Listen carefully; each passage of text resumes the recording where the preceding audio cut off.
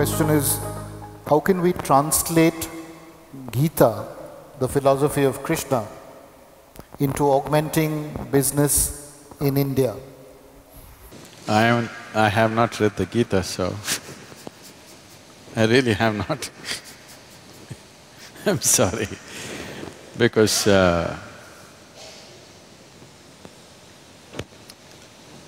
for me, my own vision has never failed me. So I always kept away from all scriptures because I didn't want to clutter myself with something or the other. The only thing that I learned and I continue to do is,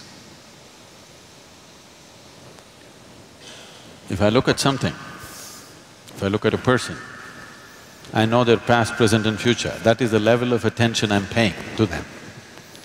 I don't look at like this. When I look at it completely, with all that I have. If you pay enough attention, there is nothing that will not yield.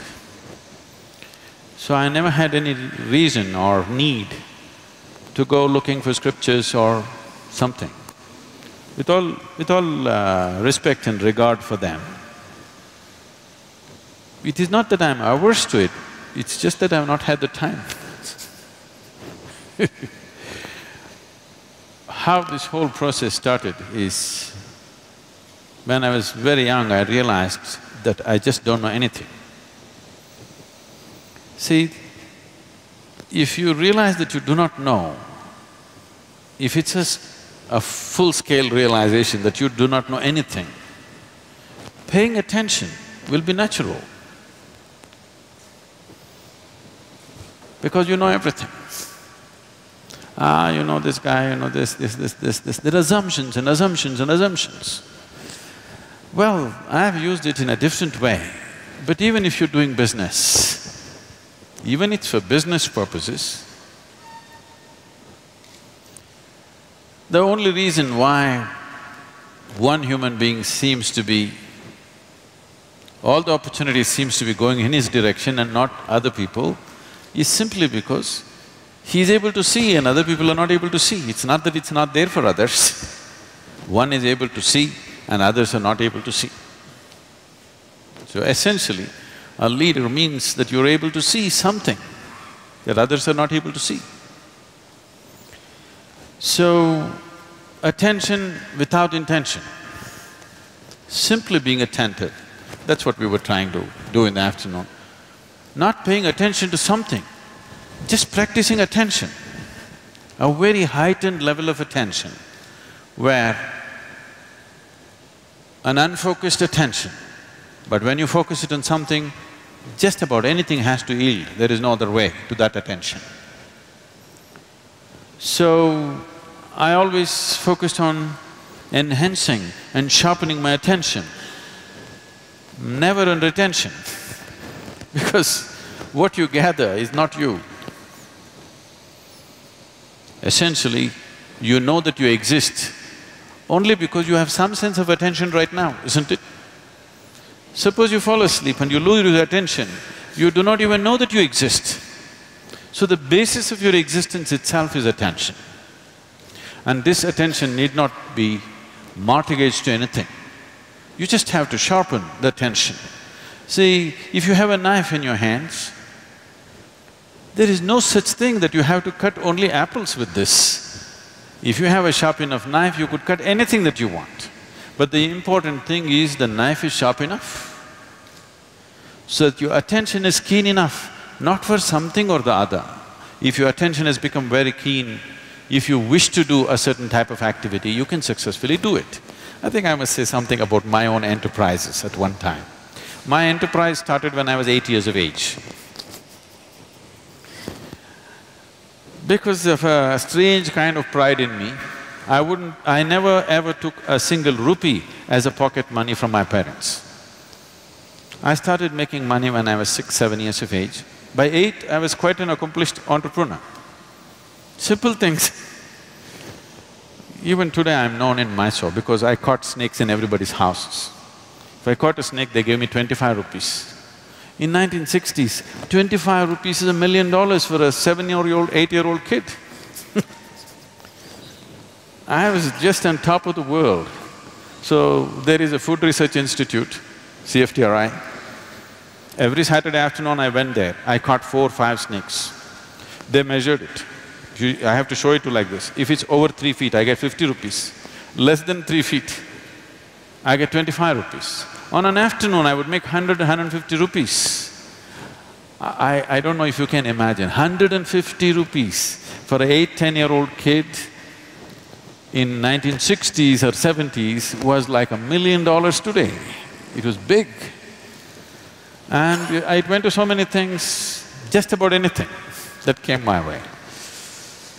I should tell you a little enterprise that I did which grew into a big business. After my university, where I learned nothing, but I passed. The only thing was, by then I had crisscrossed India on my motorcycle, and I suddenly realized when I went to the borders of India, they asked me for something other than my driving license. I did not even know that there was a passport. See, it's not like today. Today every child, maybe 3-year-old, 4-year-old kid knows he has to have a passport.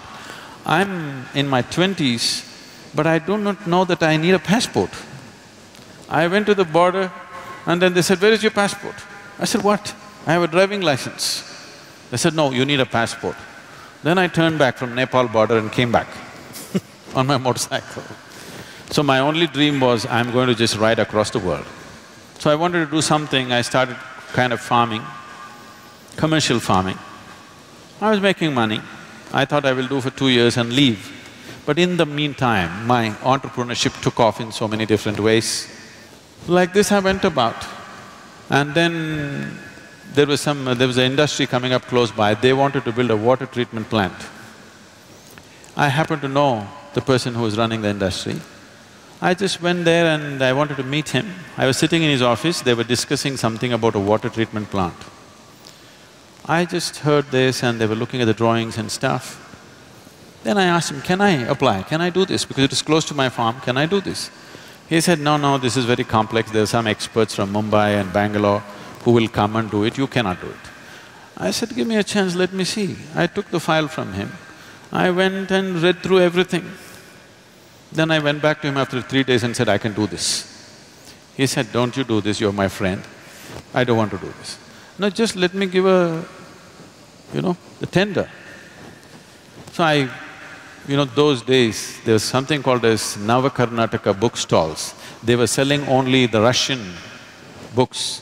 You used to get big literature books, you can get Lev Tolstoy's War and Peace for 2 rupees and engineering books for 1 rupee, 2 rupees, all hardbound books. I bought 10 books about water treatment plant, sat down in my farm and poured through this day and night. I made my own new design.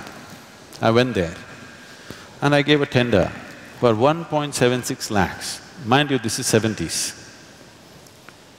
And the closest tender was 32 lakhs. The highest tender was over 60 lakhs. He looked at this and said, "You are funny. You're not going to do this."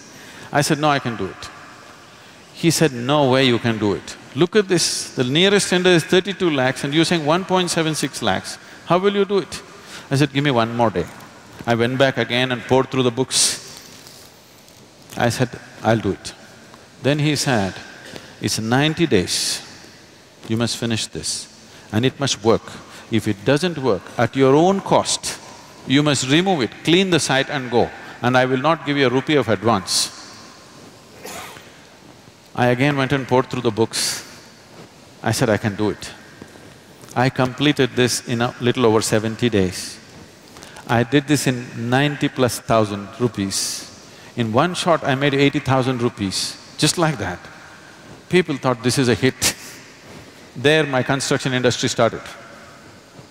Raja Ramanna was coming for RMP plant. He's just coming in a helicopter to see where the site is.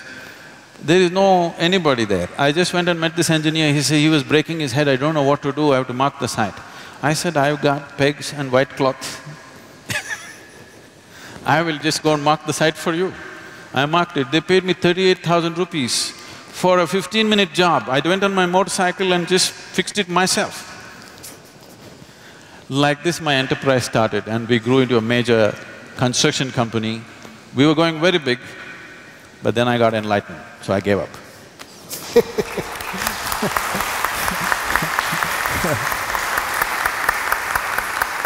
Thank you Sadhguru for sharing that story. Thank you, Professor. We kind of absolutely run out of time, otherwise we could have continued for another half an hour at least. Thank you for being an attentive audience.